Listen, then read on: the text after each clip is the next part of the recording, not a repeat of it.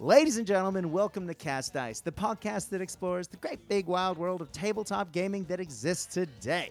It's been said, once or twice, mainly on this podcast, that we are in the middle of a gaming renaissance. There are just too many good games out there that we can spend our hobby time and our hobby dollars on, and it can lead to a serious case of not knowing what to play next. And I guess that's the purpose of this podcast. It's to talk to people who enjoy playing the games that we all like to play, talk about what those games are. It's to talk about big industry events and to talk to the people who create these games. Now, today, it is a little bit of a combination of the last two one of those, and we have some very special guests on to talk about an upcoming Kickstarter book that is about to go live on the Kickstarter that we all know and love, to give us a new and exciting book of scenarios, information. Man, it is exciting, and I can't wait to talk to the guys about it. But if you were excited about the Italy Soft Underbelly campaign book by Warlord Games, man, this is going to blow your mind. And if we're going to talk the Battle of Primzol Bridge, we got to talk to the guys from Valhalla Games. Dan, Rex, welcome to Cast Dice. Brad, how are you? It's great to be here. It's amazing to be in esteemed company of the various guests you've had on. Thank you. Well, I'm just one schmuck with a mic, but the other guys who come on this show are pretty special, like y'all. Now, you guys have your own podcast, obviously, Valhalla Games, and I've been following your episodes through YouTube. And you guys have done a wonderful series on what we're going to be talking about today. So when you are listening to this podcast today and you think, man, I'd really like to know more about that. And if, in the run up to the book's actually production and, if you want to know more as you're getting ready, man, you guys set out two really long, well-researched and yet interesting. The narrative is laid down. There's lots of great questions that you talk through along the way. And I really got a feel for this. The campaign almost, it's a battle, I guess. But the way this book is broken down into 11 different scenarios, it feels a lot more than a battle. You guys have put a lot of work into this.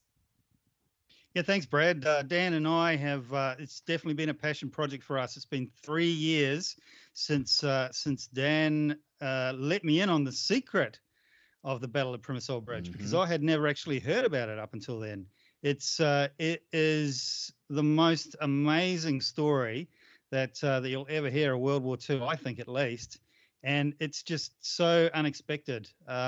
Now, I guess if you're wanting the full detail of that, then absolutely have a listen to Valhalla Games podcast episode 3A and B. Bit of a drop promotion there for our podcast. Hope we can get away with that.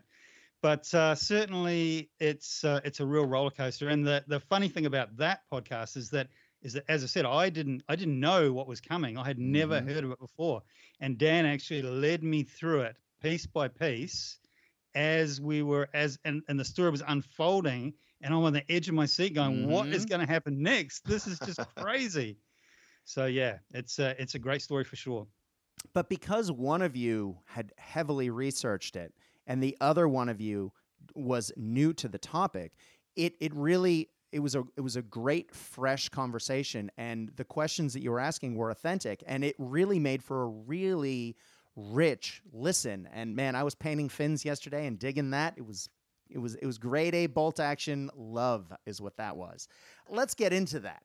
Now, Dan, how did you find out about, it's almost what, The Other Bridge Too Far? The Bridge Too Far Part 1? The prelude to A Bridge Too Far? There's a lot of different ways we can go with this. The Italian campaign, while important to the war in Europe, isn't one of the things that is often focused on. People often talk about the war in the desert. People talk about D-Day Plus. People talk about, maybe the Pacific campaign. But we don't often dig into Italy outside of maybe Monte Cassino. Can you talk to us a little bit more about how Italy came to the fore for you? And I know Italy, the Italian national rules in the bolt action universe aren't exactly the most popular. And I think that has unfortunately led to a lot of people going, Italy, moving on. But man, there's so much in there, especially since a lot of what we're going to be talking today are Allied forces against Germans and Italians. There's just so much to this. So what brought you to this? Yeah, thanks, Brad. Very good point. I think it has been a forgotten part of the war in a lot of ways. And I think a lot of the campaign supplements that have been out there for war gamers have not really scratched the surface, or have just scratched the surface and haven't really gone into as much detail as really the campaigns in Sicily and Italy are really, I guess, worthy of. Some of the things that happen there, I mean, when you look at the Sicilian campaign itself, I mean, we just had the victory in Tunisia and then the movement through Sicily into Italy. I mean, some of the things that happen in Sicily, it's the largest fleet that's been ever assembled, something like 3,200 vessels, the Allied fleet. And that's ever assembled either. That's ever assembled past and future. So even now, the largest fleet. Unbelievable. And that takes, I mean, everyone thinks D-Day, not Sicily. I mean, that right? That is not what you'd expect. Yeah, correct. So there's really fantastic learnings to be from that as well. I guess the jointness, the joint warfare between the various services there, air, land, and naval. There was a lot to be learnt there. And when you look at the lessons we learned, especially from the amphibious landings on Sicily as well, I mean, previous to Sicily, there'd only really been 2 amphibious landings as such, and one was in Madagascar, and the other one was at Dieppe. Now, Madagascar was a close run thing and a very odd campaign, but definitely some lessons are learned there, and more so than could be applied at Dieppe due to the short time difference. But Dieppe was a disaster. So in actual fact, a lot of the lessons that were learnt and were applied on D-Day were actually learnt in Sicily. That's right. And I guess that's why some of the generals for the Allies advocated for the campaign through Sicily, is to not only give the Allies time to upskill, because there was a lot of inexperience, but it was also, as I think you've said on your podcast, there was a lot of leadership that had to be developed for the full invasion of Europe to really kick off, because a lot of people, especially in the U.S. military, and not to disparage U.S. military leaders, there was just a very wide spread of personalities and skills that ran across the service, and some needed seasoning, some needed time to figure out what they were, how they really worked, maybe because they had jumped up 2 to 3 ranks just in the rapid expansion prior to the U.S. actually putting boots on the ground in World War II. That's absolutely right, Brad. And I suppose you're also looking as well in the birth of various divisions and formations in the way they fought as well. I mean, right. Sicily was really the blooding for the American Airborne. You look at the 82nd there.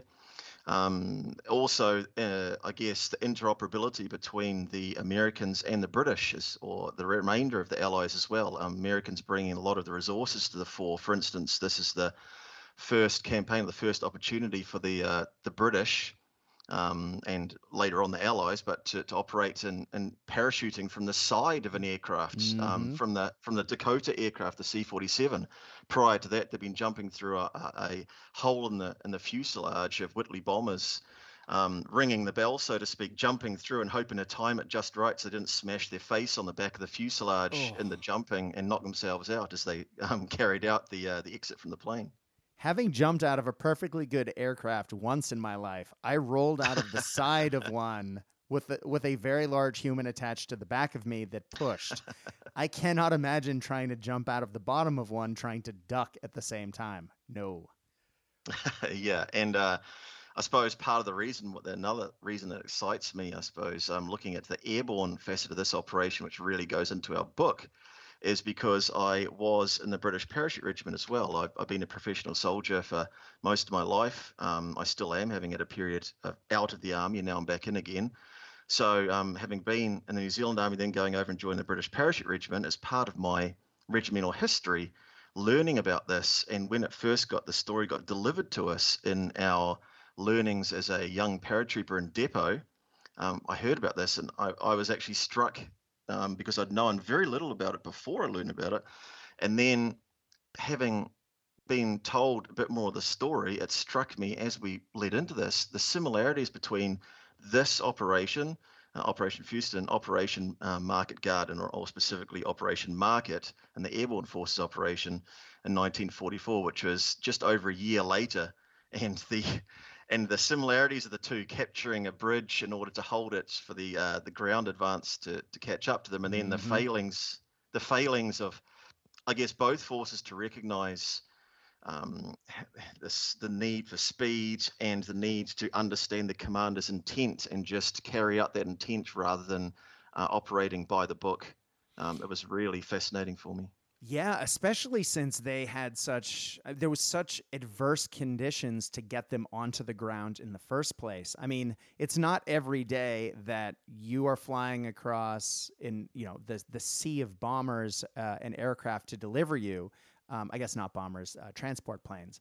And, friendly fire puts a good chunk of your aircraft out of commission and or forces them back. Meanwhile, that just points to the enemy, oh, by the way, there are things we should be shooting at. And having your arrival announced in such a spectacular and unpleasant fashion just made it worse for everything.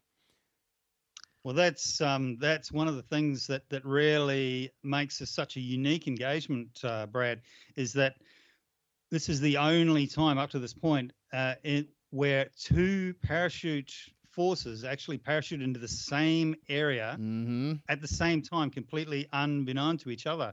So your normal situation is, if you take as in Market Garden, you've got the British parachuting behind enemy lines, which is bad enough. You've got them arriving poorly supplied, scattered, and penny packets, having to gather themselves together and form some sort of a cohesive fighting force, hopefully find the actual objective, and then finally actually fight for it. And in this situation, you've actually got the British landing more or less the same time as the German Fallschirmjäger. And so they're adversaries from Tunisia, and both very, very aggressive fighting forces, and well versed in the art of warfare. And by this stage, by the time they realize what's going on, the engagement, Operation Fewston is well underway, and every man has to make the best of what he can under extremely adverse conditions. Now, I'm glad you mentioned the Fallschirmjäger, because I was heading in that direction, and that is important. While the Italians are part of this, and the British do defeat the Italian forces that were holding the bridge in the area around that, the hills, Johnny 1, 2, and 3, to take them initially, the Fallschirmjäger then are also there, and they actually got there first. The British were not expecting this, and the Fallschirmjäger weren't exactly expecting the British to arrive the way they did either, to the point where when the planes were first coming overhead, was it the second battalion? The Fallschirmjäger thought that they were their reinforcements being dropped, and it wasn't until they saw the color of the parachutes that they realized, oh no, and the shooting started.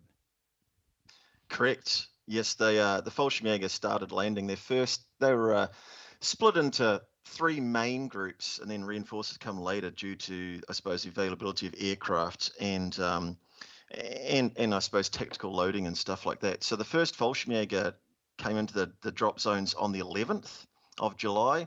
The second group of Fallschirmjäger and airborne troops landed at the airport on the 12th. And then the third group were to be reinforced by parachute insertion on the 13th. So they were expecting their arrival of their colleagues, their fellow paratroopers, looking up. And yes, when they saw the planes coming, or heard the planes coming, especially when the Allied fleet opened fire on the flotilla of planes, they did think it was their own planes coming. And it was only when they realized that they saw the color of the chutes, which is something that the Germans didn't normally have, they realized that it was the British. So in that respect, they had a slight advantage in that they realized once they saw that it was British on the ground. Now, the Fallschirmjäger created a screen around the general vicinity, and then left the the Italians of the Coastal Division, 213 Coastal Division, to guard the heights of the Johnny 1, 2, and 3 features. And they dominated the approach from the south, where the British were coming from, and they dominated the bridge itself. And they also were holding Primosol Bridge itself as well. And the Fallschirmjäger threw a screen out, in particular to the south, and they had a Fallschirmjäger battalion, but also a machine gun battalion there as well, a full-strength machine gun battalion. And that's what was arriving. That's what had arrived, and they were awaiting the British. But the British did not realize this, because on the planning and the launching the operation, as far as they knew, they were facing Italian conscripts. And that is definitely not what they got. Well, at least not in the long run. That is what they got initially, though. Now, let's talk a little bit about the bridge itself. I mean, we're laying out a bit of a narrative, but I think we should probably, now that we're at the bridge, have a discussion. Why was it important, and why was everyone diving for it at once? Clearly, the Germans saw that it was tactically important because they deployed the Fallschirmjäger into that area to block possible insertion/invasion, and clearly the Allies wanted it for a reason. Can we go into why that bridge and why that area? I guess first thing to say is that because of Dan's fantastic research into all of this information is obviously expanded on and contained in the book itself. So we actually have a really large section on the history actually building up to it, and just the general situation in the theater, and then specifically Operation Fustian and the bridge and all that sort of stuff. So even if you don't get your appetite whetted enough from here and possibly go and listen to the podcast, all this information's in the book as well. And some of the stories, particularly in the book, of individual soldiers and individual efforts, make such a huge effort. But yes, sorry, go on, Dan. Tell us about the bridge and the strategic reasons for why we want it in the first place. Yeah, I think that's a great point, Rex. That no one has to be basically a historian going into this. That we do describe this story in depth, but we also have the background in there. We've got the background of, I guess, the backdrop of Op Husky, what the needs to know going into this, and we've cherry picked information within Op Husky to build the picture going into the Primosol Bridge campaign. But the bridge itself was strategically important because it was on the main Highway 114 on the eastern side of the island of Sicily. It was going north towards Catania, towards Mount Etna, basically, and continuing the main supply route towards Messina, which was really the vital place that the Allies wanted to capture and hopefully cut the Germans off so they could withdraw into the mainland Italy. Now, the Catania plains were essential for maneuver because there was a thread of streams going across the plains on the southern end of them, and the Primosol Bridge was the only bridge across the Simito River that was capable of taking the weight of tanks and armored fighting vehicles across it. Now, it's interesting because when you fight for a bridge, quite often from a wargamer's perspective, it can get a little bit boring because you've got a bridge in the middle of the table and you're sitting there, and if you're lucky, your weapons reach the other side when you're firing them. We've all heard those arguments. Oh, yeah. Now, the Primosol Bridge was very interesting from a wargaming perspective, and this is why I started seeing the possibilities as a campaign and as a playable scenario to do with the actual bridge itself, because the Simito River was actually fordable by infantry. It had a very muddy bottom, however, and it's that muddy bottom that made it unfordable by vehicles, be they either they tracked or wheeled vehicles. So the bridge was absolutely vital. The Allies needed to capture that, needed to capture it intact. So they basically designed a plan around more or less a coup de main, landing troops on both sides, drop zones and gliders on both sides of the bridge to capture both ends at once, and also capture the high ground dominating it, the Johnny Features that we spoke about, and they're nicknamed the Johnny Features after the 2nd Parachute Battalion's commander. Rex, you got something to add on that? And that sort of situation, when you start talking about those sort of limitations and that friction in the battle, where yes, you've got a bridge, so yes, you've got a river, but you can cross that river, but you can't run across it because you're fording it. You're knee deep in mud and water. You can't get your vehicles across it.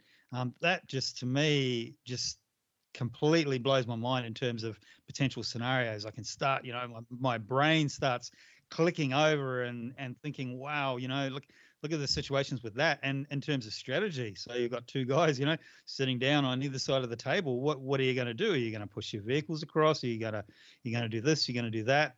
You're Paris, so you don't have vehicles normally as a starting point. Mm-hmm. So that sort of thing, that's what really caught my attention in terms of the possibilities for scenarios. And there's lots more, which I'm sure we'll go on to. Absolutely. Now, as we're going to get through, what we're getting kind of covered so far is the sort of preamble of the players, so to speak, bringing it all to the battlefield. And now we have the actual battle around not only the bridge, but those 3 hills, the Johnny features that we've been talking about. Now, with this book that you guys have put together that will be going to Kickstarter tomorrow, or today, depending on when you're listening to this, we have 11 scenarios that break down that situation. Now, as we've talked about, you guys brought up, there is some brilliant background information that really sets the stage and really helped me to understand where we were going as far as someone who wasn't familiar with this particular battle, this area of the war even. It really set, I knew the players, I knew who was involved, and I got a feel for the forces that were being deployed. Then we have the 11 scenarios that break things down, so you're able to play out each part of the battle. But what I really like about this book, in a way, it's the best part of the campaign books that we know and love in Bolt Action, in that you give us everything we need, the beautiful maps, the diagrams, everything's labeled. You have a layout of what the objectives are, who is going to be deployed, what needs to be done. But this works for any miniature game system. Now, you say that it works predominantly for 28 millimeter, but it also works for 15 millimeter, right? Like, this is an awesome book. I love it. Thank you. Thanks, Brad. That's a big compliment. Yeah, we play a lot of Bolt Action, but we also play Chain of Command. Rex has been an exponent playing Flames of War in the past as well. Mm-hmm. So we really wanted to create a game system, a game supplement, a campaign book for people that could play any of these games, pick them up. So we created, I suppose, an independent, generic point of view where if you're paying 28 millimeter, well, you don't have to do anything in regards to scales. And I'd say that would be relevant in regards to 20 millimeter and 15 millimeter. And in actual fact, 15 millimeter, the ranges in the book are probably, one could argue, more realistic than those at 28 millimeter. I've heard that argument many times, yes. But so in reality, you could pick it up and you could play it in 6 mil or 10 mil and just review it as a player and speak to your opponent in the campaign and just say to them, hey, what do you think about these ranges? How does it reflect our rule set that we're using, our chosen game system that we want to play this with? And the only thing you'd have to change really is just plonk your terrain down there, review the I suppose deployment zones and check ranges and distances and check see if they're relevant. There'd be very little that was required in actual fact to use with any game system, and that's why we feel it's particularly relevant. But we felt that it was right just to say to people, it works best with 15 to 28 millimeters. That those groups of people really have to do nothing, so to speak, to pick it up and use it. Yeah, and sorry, go ahead. And we're sort of saying that it's perfect for 15 to 28 millimeter in a card, chit, or dice activation type system. So as Dan said, we play a lot of Bolt Action. We play a lot of other things as well, and some of them aren't even World War II. But yeah. It's a book that can be a reference to anybody. But those players that listen to your podcast are a lot of Bolt Action players, and they're going to feel right at home with this book. Absolutely, and I think when you look at the card, a lot of people who play Bolt Action and may not have played what we see as more traditional ways of experimenting with random activation might not realize that the Bolt Action order die is in actual fact really is taken from the old card activation system. Mm-hmm. And we've taken that a little bit further in here and regressed slightly because in some ways, in some scenarios, we wanted to provide even more resource management and command challenges there by actually saying to people, use some cards in this scenario because we want you to not be able to choose which unit you can activate. So we've suggested some mechanics there that are more pertinent for particular scenarios, in particular reflecting the arrival of scattered troops after an airborne drop. And Yeah, Rex, what do you think of that? I particularly like that that campaign that you're referring to, Dan, which is Scattered to the Four Winds, I believe. And as you say, yeah, it reflects the airborne drop and the response by the Fallschirmjäger, just individual patrols out looking for isolated groups of British powers to take out. And so you don't necessarily, as a wargamer, get the opportunity to say, hey, I'm going to take these guys and these guys and those guys, and I'm going to put this guy here because it's strategically the best place. This is, I guess, playing a real life type of thing just for this one scenario to make it a bit of fun, where you actually get dictated where this particular unit here, actually gets deployed in this spot. Make the best of it, platoon leader, because you don't have a choice. And so that's it's different. And that's what we tried to do, I guess, is with the scenarios, is as we say, 11 scenarios, 11 quite well interconnected scenarios, and some are direct flow on from each other. Of course, you can play them as individual games as well, but I think the most fun is playing those in the campaign. And we've tried to give you things that aren't just kind of samey. Okay, you choose 1,000 points or this all bat or however you do it, and you choose that 1,000 points or that all bat, and we just run at each other from either side of the table, and let the best man win. Whereas with this scenario, you don't get that. It's something completely different, and it challenges people in different armies and different different generals, I guess, on the looking at the tabletop, approach things from a different point of view. So we get some really unpredictable and fun outcomes in some of the scenarios based on the parameters that are set for them. Exactly. Now, in the newest Italy, the Soft Underbelly campaign book, I mean, in there you have a series of scenarios that run through sort of the early part of the Italian campaign. And if you go to number 4, it's actually the battle from Przemysl Bridge, and you can actually play that out. However, what you've done is taken that and you've pulled it apart into 11 pieces, but it's not just 11 scenarios on top of the bridge. It's the whole conflict in that area, and it really does. I mean, so often with the campaign books, and they're great, I do love them, you see missions that highlight particularly famous engagements. However, I almost feel like that sometimes I would like some scenarios that maybe are a little less epic or on the periphery of those battles, and I feel like this book does that beautifully.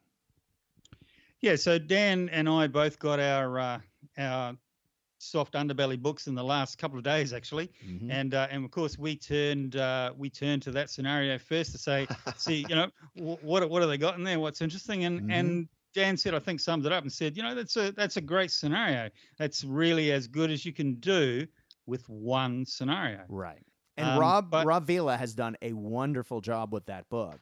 Yes. And just a little spoiler, kids, we will be talking about that on an upcoming episode of the Warlord Games official podcast. Stay tuned. Valhalla Games will be listening to that for sure. And isn't it great that everybody's got their Italians in the process of being painted up, and those Mediterranean Fallschirmjäger. That's right. A fantastic thing for us. But yeah, Dan, I don't know if you want to expand on that, but that was our conversation. But one of the things that we did was we went down to the micro side of things. Is that how to phrase it? Where we, the individual stories are so interesting. Dan? Right. Yeah, absolutely.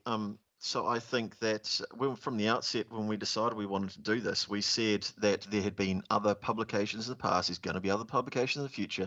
But from these big, I guess, producers of this sort of stuff, they need to focus at what level they need to focus at. And really sometimes we saw, and this is not a reflection of the latest book necessarily, sometimes we've seen they're more or less a series of battles that weren't in fact linked, but they were just in the same theater or the same broad, I guess, operational level.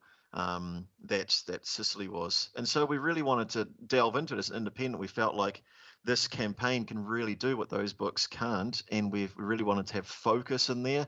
Because when you come down to the engagements, there are so many engagements that are perfect for the platoon level games that lend themselves to like Chain of Command, Bolt Action, and other platoon level games out there that some of these scenarios don't do. When you look at the battle for the assault on Johnny One, in the actual battle, Lieutenant Tony Frank, who was took command of the assault actually up the hill, up the feature. He attacked with literally a platoon of guys because that's all 2nd Parachute Battalion had available, and they were against fighting at any one time. There was probably a couple of platoons worth of Italians, and they had others, I guess, in different parts of that hill, in the caves and so on and so forth. And we've also incorporated that into that scenario too. Spoilers.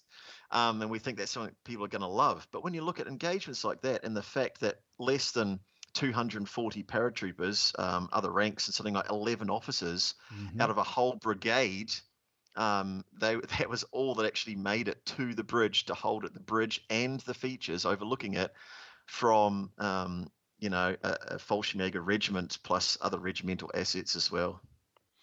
Now, correct me if I'm wrong, because there were so few paratroopers that landed, and that really put them against the wall to start with, let alone the Fallschirmjäger actually being there. One of the things that did go right that first day was that a few of the anti-tank assets actually arrived via glider. Now we mentioned vehicles before, and yes, the Germans do use trucks a number of times and other vehicles as this moves forward in the form of assault guns.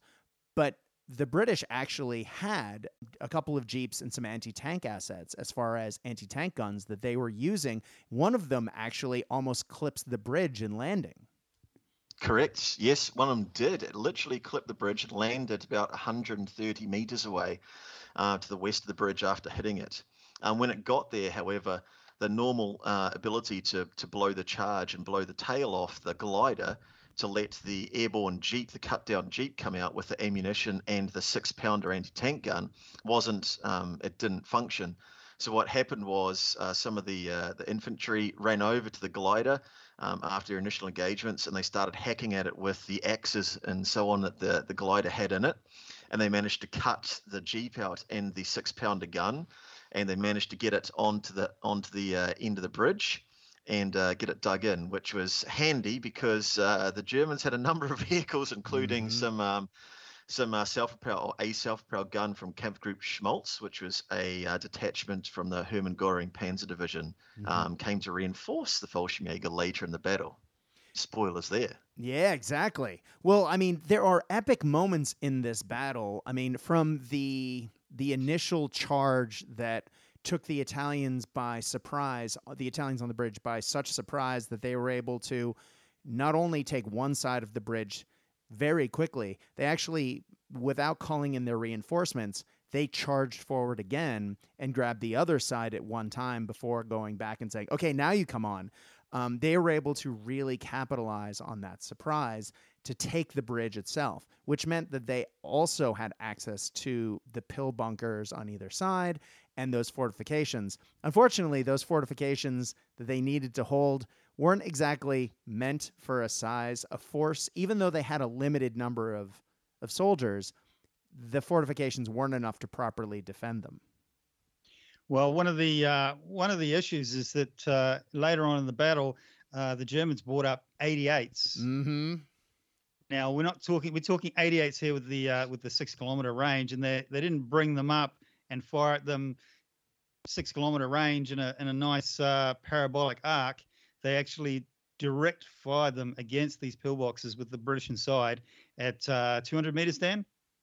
Yeah, 200 meters. When you look at the historic photographs we dug up, yeah, they were on the southern side of Casa di Stefano, which is a farm building at the northern end of the bridge. So less than 200 meters range direct fire into the British positions.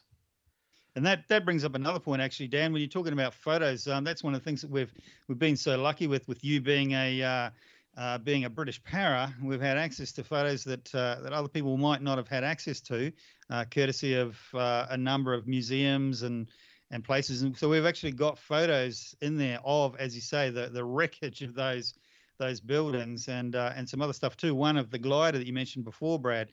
I think that's out there. People have seen that before. But there's a picture of the actual glider where it came to rest in the background of the bridge. And that combined with the maps that we have in the book, or the one particular map that we have in the book, really tell the story and allow you to envisage what's going on. And if you so desire, set up your table to match as closely as you want to the actual historical layout of the battle, and really get the feel for it. It's full immersion wargaming. Yeah, and just to talk to that, a big thank you. I suppose as I got some extra assistance, perhaps. People did tend to go a little bit further than they might do for some general inquiries due to my service in the Parachute Regiment at the Air Assault, Airborne Assault Museum. So thank you very much to the people there. And they did give us access to everything, and we have reproduced some maps. So one of the maps that Rex touched on briefly is in the book. We have reproduced for you an original map that was in the battle for Primosol Bridge, complete with little mud stains, fold marks, and so on. Now, that map was produced by the 1st Airborne Division headquarters immediately prior to the battle. And actually, instead of seeing a normal grid square, what you do see is that has been broken down by the divisional planners, the cartographers there, and that each grid square is actually broken down further into its grids, subgrid square, so to speak. So if you gave a grid reference, normally you wouldn't have lines within a grid square.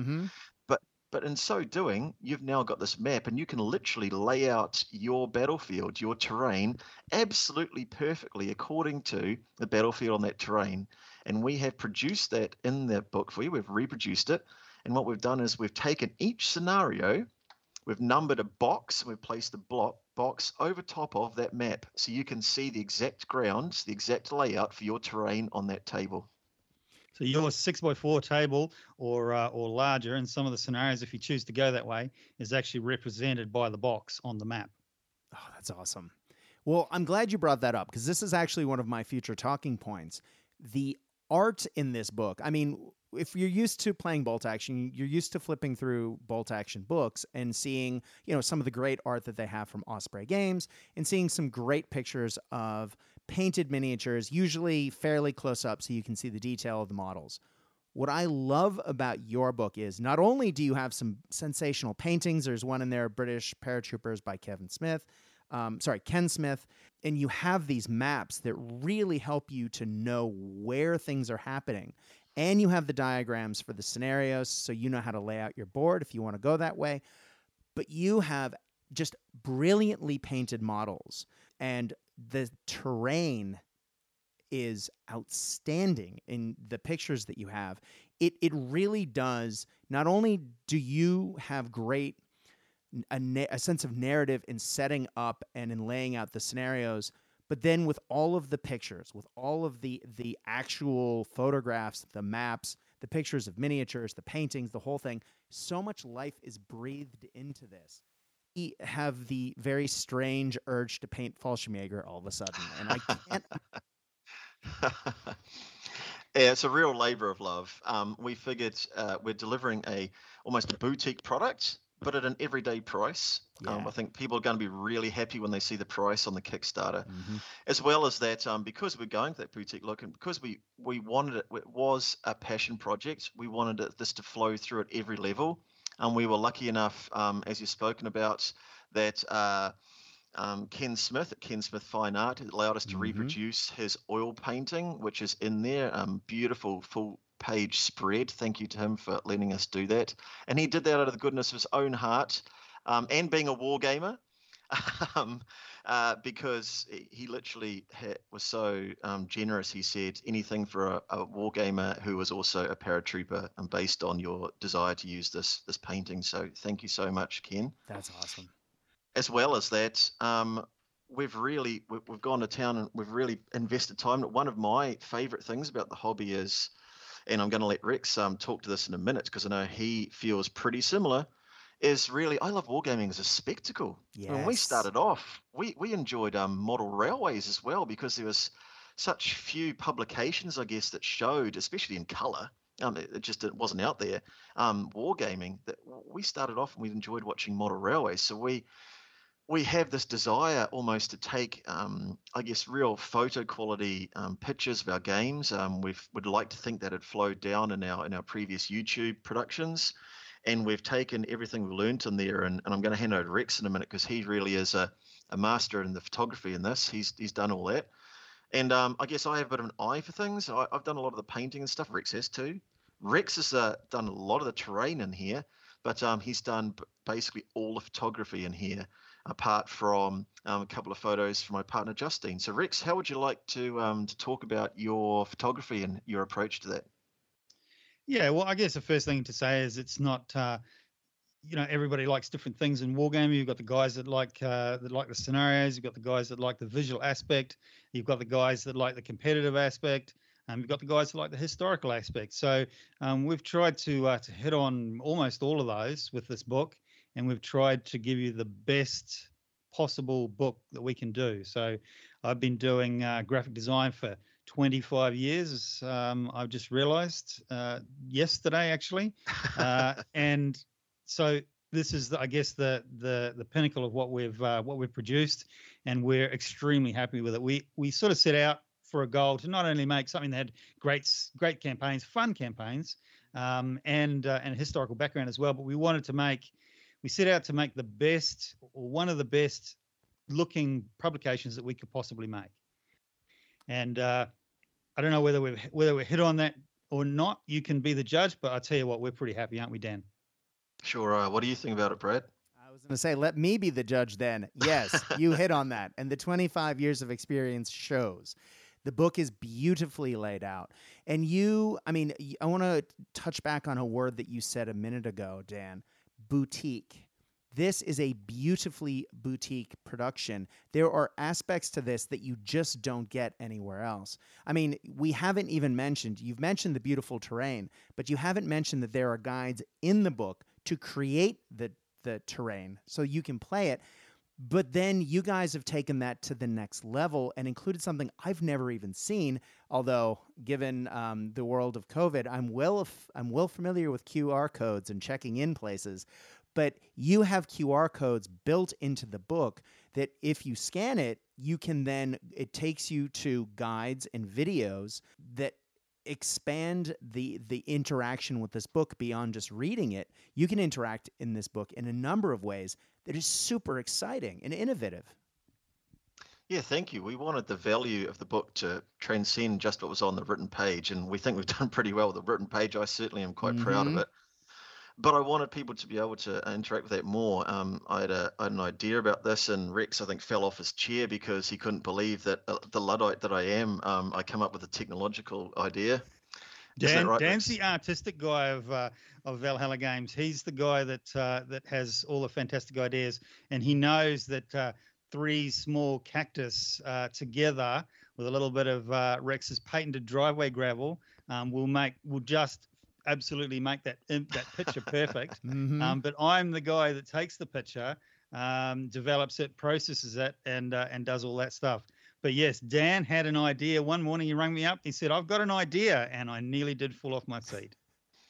Yeah, so what we've done is, once Rex recovered, I explained to him that what we should do is, and this is what we have done. Basically, you can scan a QR code, the number of scenarios, you can scan a QR code, and it will take you to us playing it through. Now, a lot of these were playtests, but they're sophisticated playtests, so you can see the full terrain layout, suggestions for how it should look on the tabletop in your home. So we think that adds value, as well as that we've also got it for some hobby things. So we've got we're going to have some painting guides in there as well, or we have got painting guides in there, and those are going to get added to. So we've got painting British Airborne. We're also going to have painting Tropical Fallschirmjäger, and some more are going to get added there as well. And, a couple of the items are on our YouTube channel already. However, there is lots more in there that actually are going to get put on there just so purchasers of the book are going to be able to see them. That's awesome. Well, we really think that, when it gets to looking at the terrain, looking how it's laid out, the camera taking you through it really helps, as well as like things like using your brush, techniques of how the brush is drawn across material and stuff like that. The close-ups of the terrain and the terrain build. We really think that will help you even more and just add value to the written page and the photographs. There's a plethora of photographs in there, step-by-steps as well, walkthroughs, but we really thought it would add to it.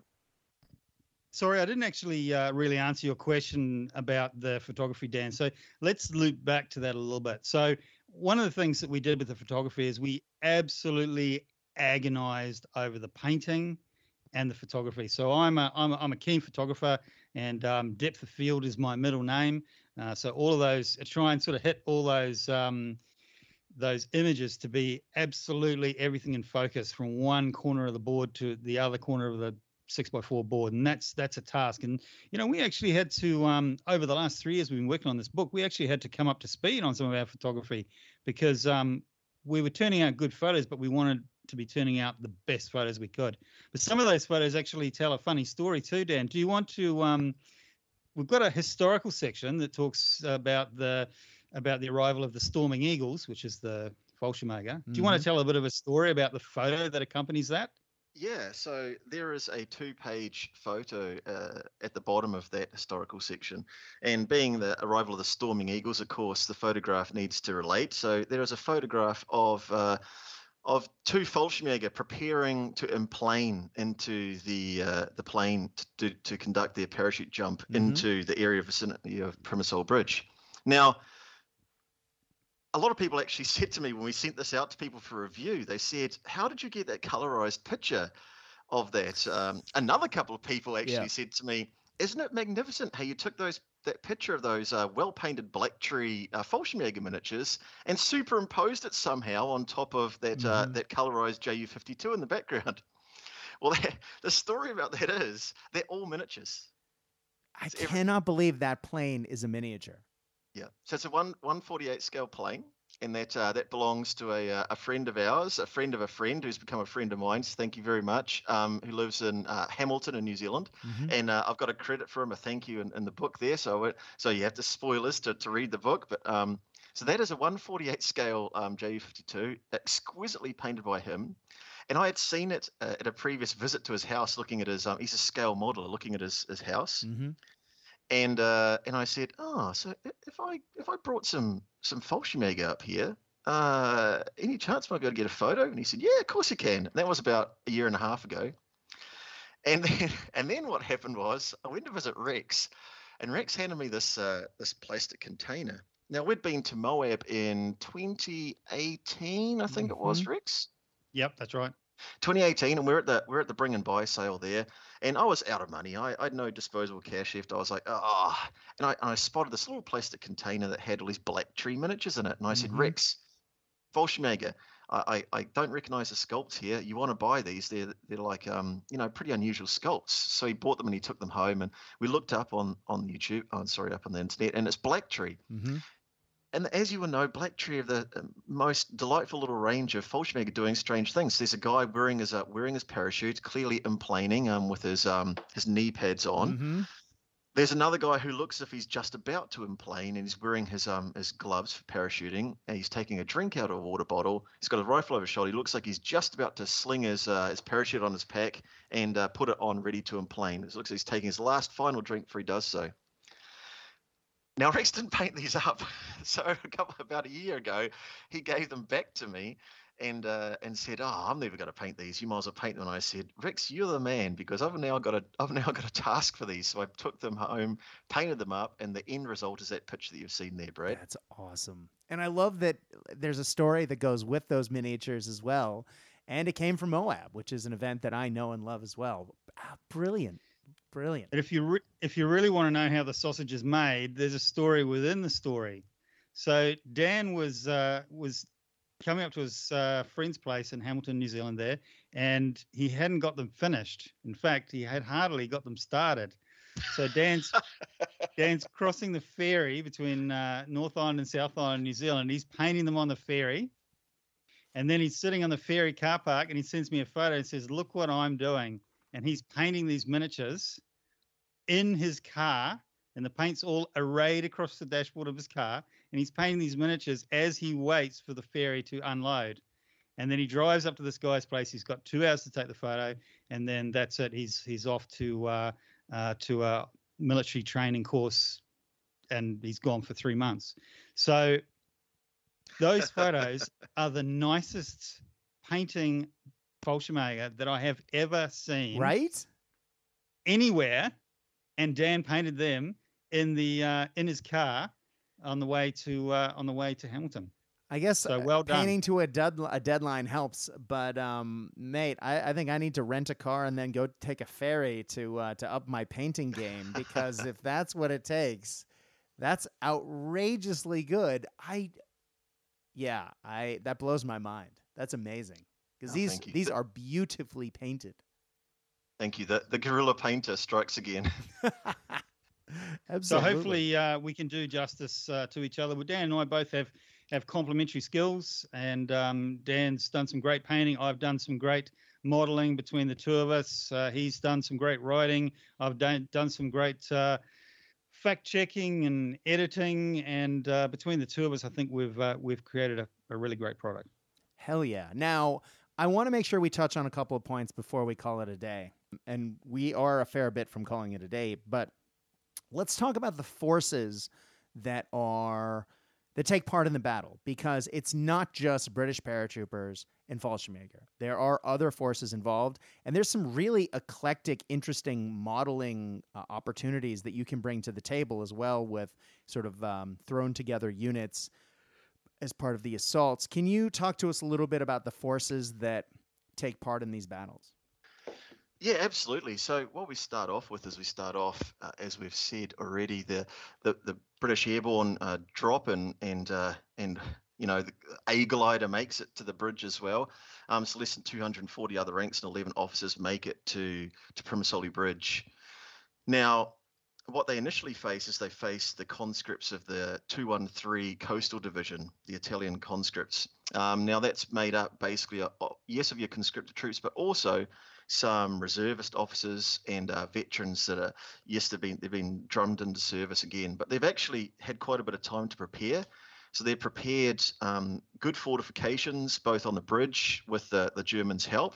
There's some excellent pillboxes and excellent defences there.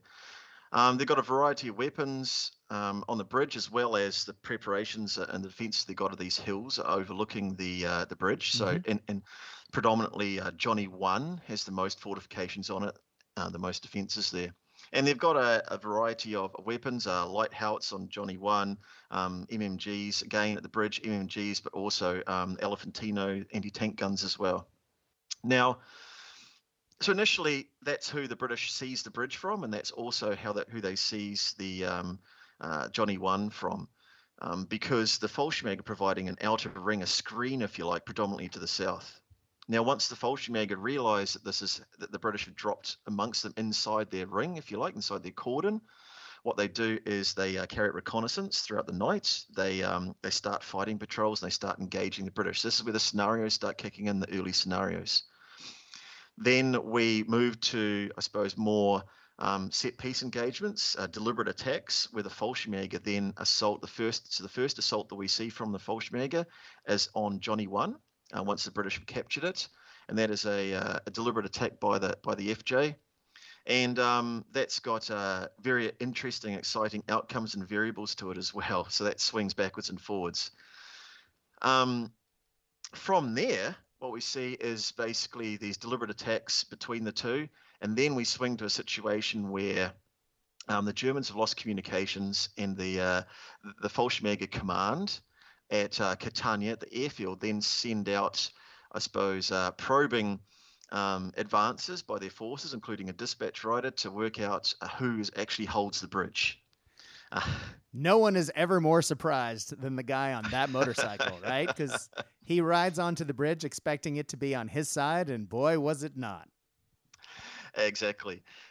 He turns around, and I'm pretty sure he broke speed records going back to Catania Airfield to tell Hauptmann Stangenberg back there, Captain Stangenberg in English, basically one of the FJ commanders, what he'd seen. The British now hold the bridge. So Stangenberg gets the Fallschirmjäger infantry that he can, puts them in trucks, requisitions some trucks off the locals, and rustles up what he can find, goes down to the bridge.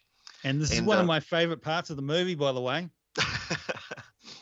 And when he gets there, the British are waiting for him. Now, with limited ammunition, they then engage the FJ as they arrive and give the Fallschirmjäger a bloody nose. Now, Hauptmann Stangenberg is not the sort of man to take that sitting still. So he goes back to the airfield and he gathers up any other infantry he can find. But not only that, he gets clerks, cooks, bottle washers, anyone else in the divisional headquarters that he can find. He gives them a rifle or a weapon, and he goes back there and he gets his veterans to lead the squads of them and to give them some backbone and some muscle, and intersperses veteran FJ in amongst them.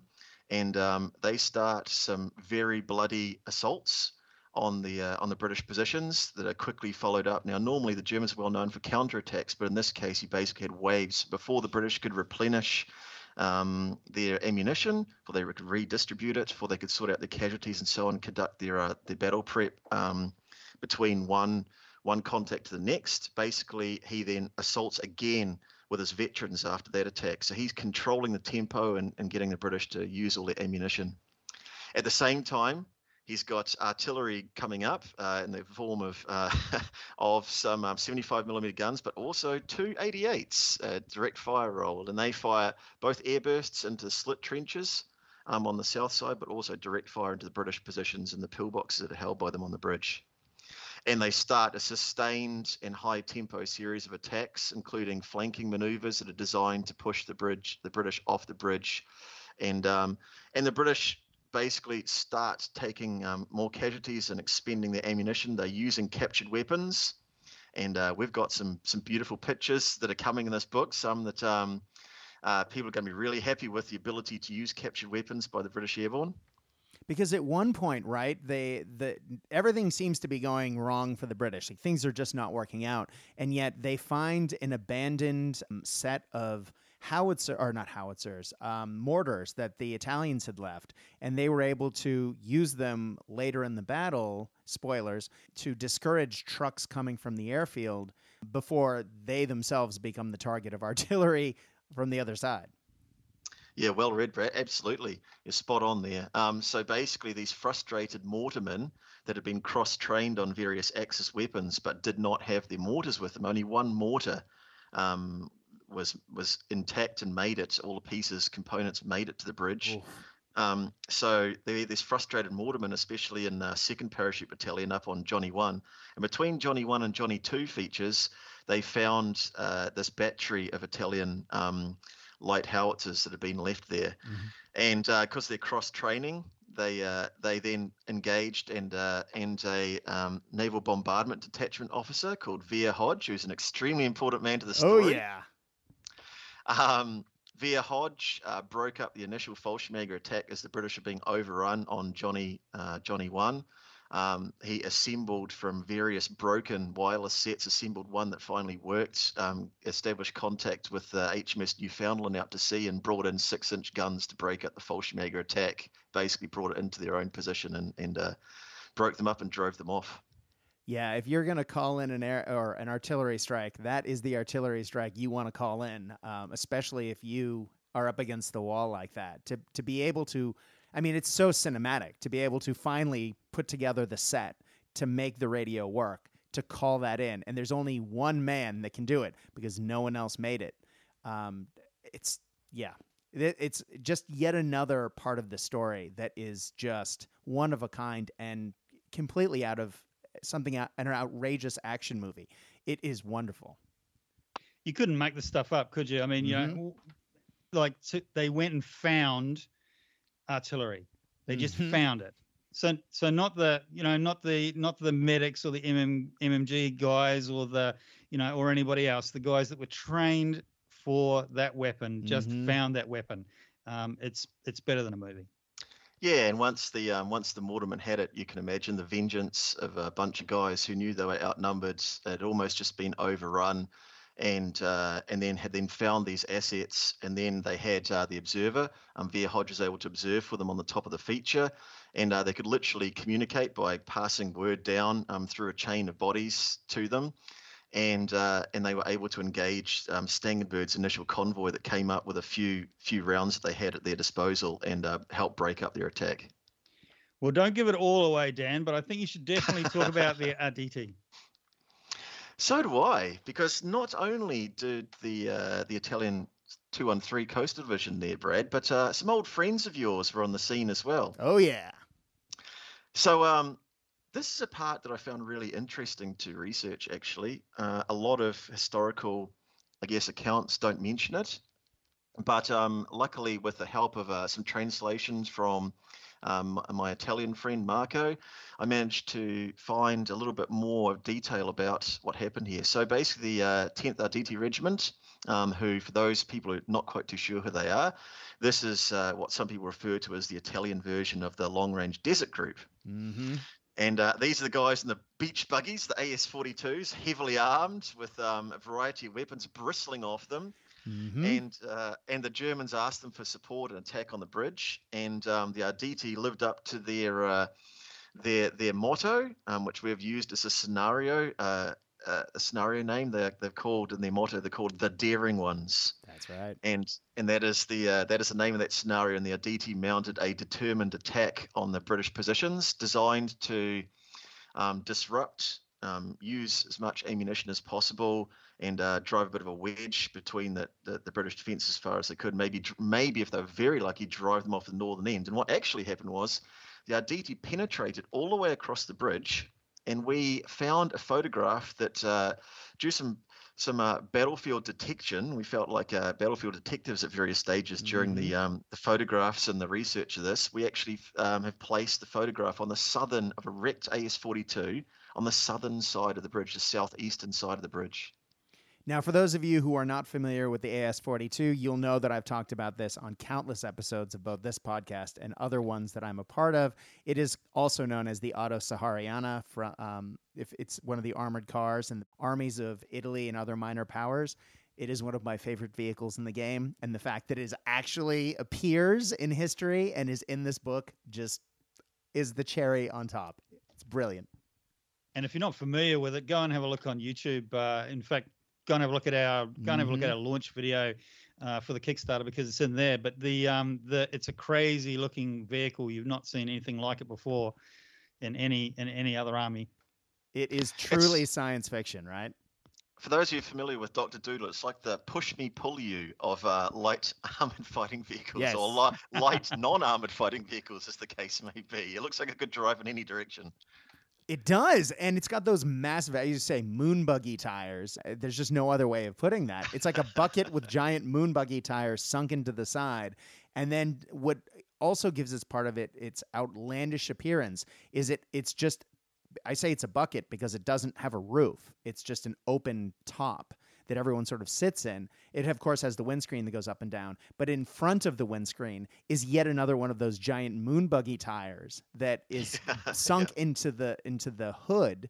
But then both sides are lined with, at least in the desert, they were lined with jerry cans of various descriptions filled with water and fuel. Of course, the later version, the one that you have in your book, of course, I believe is the later version of that had fewer cans but had storage units on either side, if I'm getting that right. Yeah, so we have I have got a number of them painted up for the photographs in the book, and we've got two of the ones that were introduced earlier, and we have one within our unit, our squadron of these vehicles, our platoon of them. We've got one that is the later one because it was just introduced immediately during this, and then the Italian campaign, they started bringing out greater numbers, and they then moved on to the Eastern Front as well. I can hear mouse clickings all around the world as people order new AS-42s from various internet locations, shipping to it. Because Warlord makes an excellent one. Company B makes a couple. They have the different weapon options, and of course, if you want the newer version with the fewer jerry cans, that would be Blitzkrieg miniatures, right? Correct, yes. Company B, I believe that's the one that comes with the sand traps as well, and the manned breeder cannon on the back, and an armored windscreen. So if that's your flavor, then that's something that the others don't. Each manufacturer's got something that the others don't have, and they're all worthwhile and all bring something different and nice to the table. So we have that force as well, which is a great opportunity to get something tasty onto the table. That's Italian players then have got, I guess, both extremes of their veterancy. We've got different uniforms going on, different sort of painting styles. You know, Italian players, so a wealth of fun and enjoyment there. And as well as that, some of the scenarios we have as well, by necessity, by the way they actually fought at the time, we've actually said if your Italian army has, say, for instance, in bolt action, if you've got national rules, well, not all scenarios really take those national rules into account because they were already dug in. Right. The British were advancing in nighttime. There was no way they're going to stop them from running.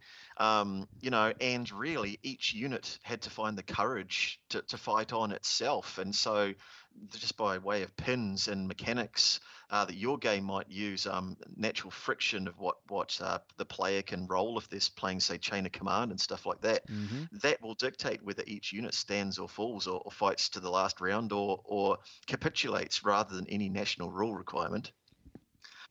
And we have some unique units in the book as well. Via Hodge, as you mentioned before, is a great character for the book, and as well as that, we'd have what you would know in bolt action as selectors, and they specify what you can and can't take in some scenarios. In other scenarios, it's exactly prescribed so that it can follow the flow of the historical battle. Exactly. Absolutely, we've got a couple of units in there which I'll touch on as well. So I suppose I've spoken about the start of the battle, and then we moved into the deliberate attacks, and now the last phase of the battle, the campaign, really comes into the arrival of the ground forces, as opposed to airborne forces of the British arriving on the scene. And this is provided by the 50th Division and, in this case, 151 Brigade, which is made up of the Durham Light Infantry and also support from the Royal Tank Regiment in the County of London Yeomanry, based in their Shermans, and they've got priests and so on and so forth with them. So what we see there is we move from, therefore, throughout the campaign, from ad hoc engagements into deliberate attacks and defence, and then in the backwards and forwards and the excitement that goes through that into the final part, which is the Germans hold the bridge and the British are attempting to get it off them using these conventional set-piece attacks and defence that you might expect. Using those big weapons to bear, armour versus the 88s, infantry versus infantry, trying to outflank each other, trying to hold on to this bridge, and it's real tooth and nail stuff. It's a great opportunity for all these forces that people have got sitting at home or they want to paint up, these exciting forces, to pull them off the shelf. There's so much in this campaign, just this engagement for the Primosol Bridge, that I think people are going to be really surprised with if they didn't know, and they're going to really enjoy if they did know that they can employ all these forces in our campaign. Exactly. It is a wide span of forces that take place in all 11 scenarios that, as you say, you see both extremes from a variety of nations. You see a variety of unit types. You see different vehicles. You see different weapons being used. This is a really dynamic, interesting battle that I knew nothing about until you guys really brought this to light for me. And man, has it really come to life? And is it weird that in my excitement for this, it also has me now thinking, ooh, Market Garden. Oh. It is definitely getting my World War II juices flowing, to quote another member of this podcast at times. And man, I'm so excited for this book. Now, I will come back to the contents of the book, but I do want to say that if you are listening to this, the book should be in Kickstarter as of now or in the next couple of hours if you got in early. It kicks off November 11th, 2021, and it runs until December 11th, 2021. The book itself, we don't have a final page count yet, but maybe you guys do, but I haven't seen that. But there is, as we talked about, the really beautifully laid out sort of introduction with all the historical background that really helps set the scene. Then we have rules for playing the campaign through. We have our 11 scenarios. And then what's really nice is there's a really nice historical wrap-up that tells you about how it actually played through. So you actually get a sense of closure on it. It makes the book a really interesting and fun read. Now, you guys have also mentioned there are the theater selectors and new units, different army lists that you can use throughout the scenarios that you can use on the tabletop. And I'm sure you can use a lot of those in fun, casual games as well, because they are based on history and actual historical vehicles, equipment, loadouts, and units that, are the basis of everything we put on the tabletop anyway. Sure. But then we also have this wonderful hobby content section. So we have how to build the bridge itself. It's not just a traditional box bridge. There is a little bit more to it. But then if you combine that with the terrain around, especially the river itself, as we said before, it is a pivotal piece of how this or the scenarios will play. Albeit not everything involves the river and the bridge, but they're important. Clearly, it says it in the name. And we have the big hill terrain project, so you can have the Johnnies. And then you have a reference section at the end. Now, not only do we have scenario-specific rules, you have something really cool in here called the Quartermaster Store. Can you guys go into what that is and why that is so helpful? Because I think it's great. Oh, thanks very much, Brad. So yeah, for those listeners back home, so what we have in the scenarios is we have various items of tokens, effects that we've literally made to put on the table. So for instance, we have smoke screens. We have a fire for one of the scenarios based on the fact that actually Johnny 1 actually fire started throughout the engagement on there. So the Quartermaster stores allow us to remove descriptions of all those pieces of terrain that have an in-play effect, tokens, those type of stuff that the players will need to use to play the scenarios. We've put it all in one place. It doesn't slow us down those scenarios. We just say what it is, reference to go to the Quartermaster store section and find it. The Quartermaster stores being the place where you withdraw all your equipment from, of course, in the army.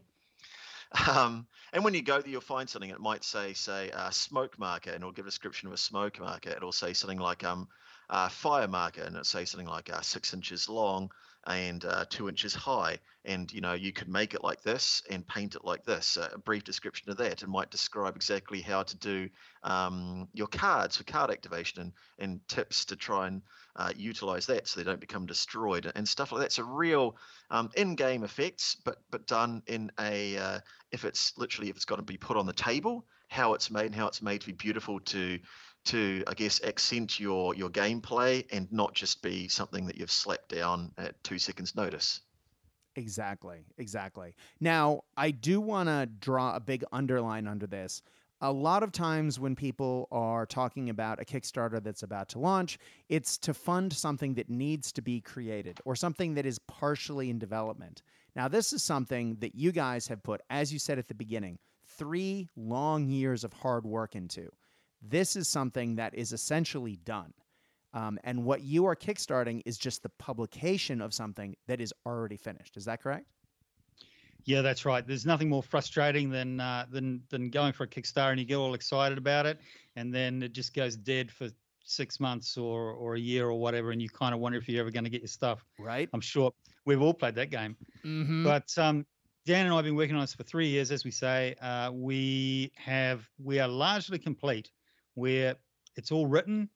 If Dan would stop saying to me, look, that's an amazing photo. Can we make that a little bit bigger and just push that over and make the document 2 more pages longer?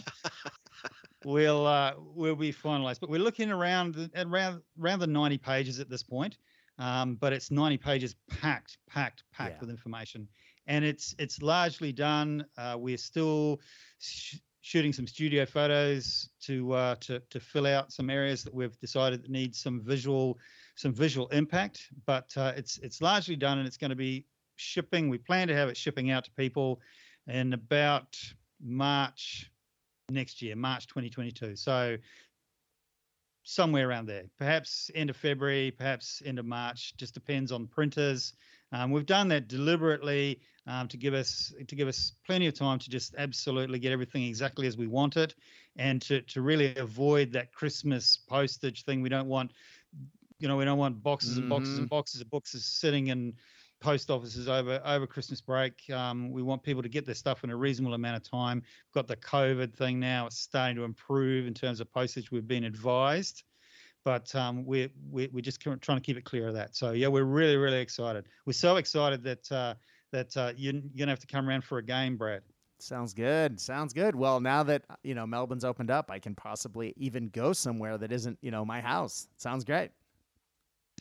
But Rex, I think you're not giving yourself enough credit here, because I suppose launching it when we did, we've launched it for two more reasons. What Rex said. So we're launching on the 11th because it's Armistice Day, so that's a bit of a nod to the veterans of our past. But I guess we finish it at a time we think is good for people as well, because we're wargamers, we've got families as well. So we finish it 2 weeks before, generally a lot of people's paydays, so you can get the payment out of the way before Christmas. We're trying to, you don't have to worry about that then. It's a busy time for everyone. So we tried to behave like, I guess, courteous, everyday wargamers, the way we'd like to think. We try to do that.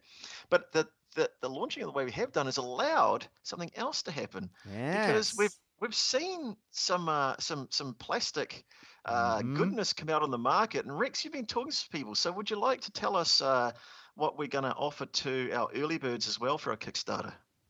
So, Brad, you're getting the scoop on this, because we've only secured this deal in the last 4 hours or so. Oh, wow. So okay. That fresh. We're fresh.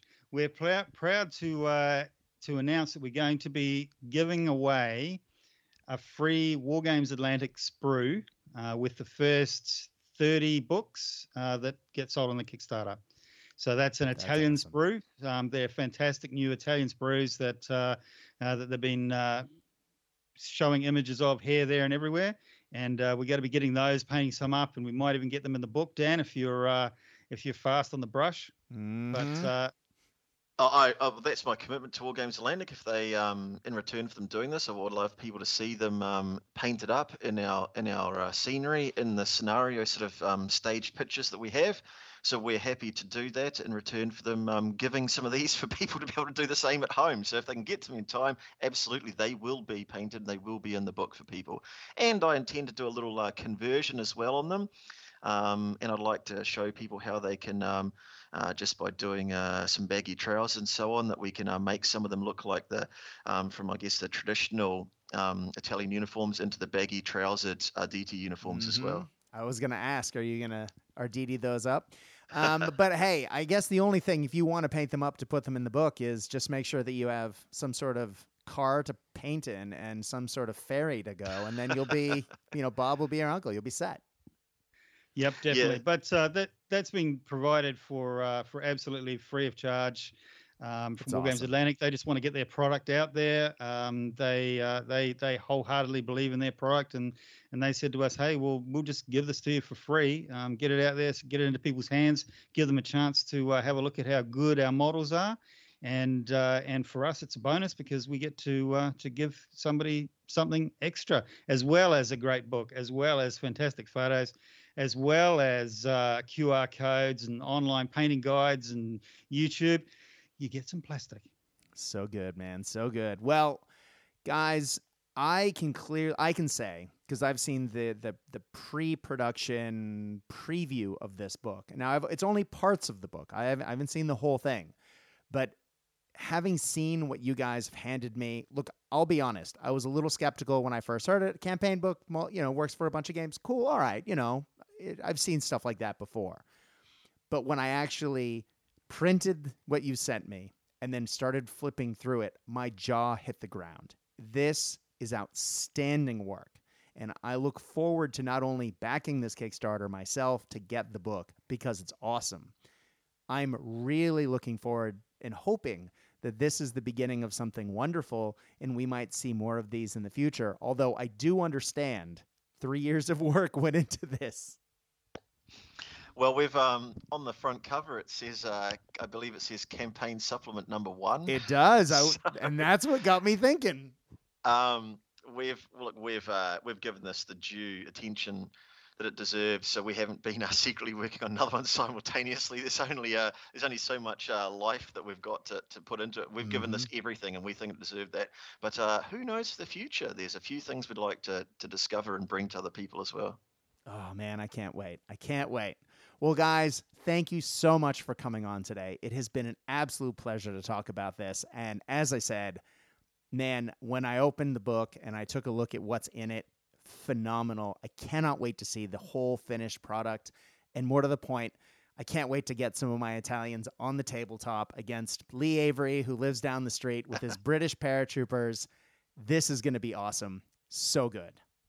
All right, maybe the best place to end this from my perspective, Brad, is just to read you something that Dan's written from the book, or more importantly, even that's a historical account. So here goes. You ready? Yes. So the battle became more heated and desperate at every position. One Fallschirmjäger, Hermann Custer, who was a veteran of battles from the Eastern Front, wrote home to his family. They, the British Paras, fought like tigers and took it with terrible losses. The fighting was horrific, with men milling around and shooting and bayoneting each other. They were so close together. I have never seen men fight one another the way that both sides fought in battle. As positions fell, the British became aware of the new weapons being employed against them. This is the preview to the Faustpatron. The Faustpatron is what it's called. Yep. So this book has the or this engagement has the perhaps one of the first uses of the predecessors of the Panzerfaust there. So the Fallschirmjäger brought with them a box.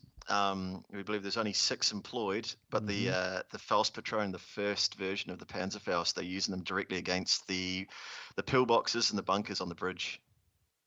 And then it goes on again, a quote: "The final blow was from the shoulder-fired Panzerfaust anti-tank rockets.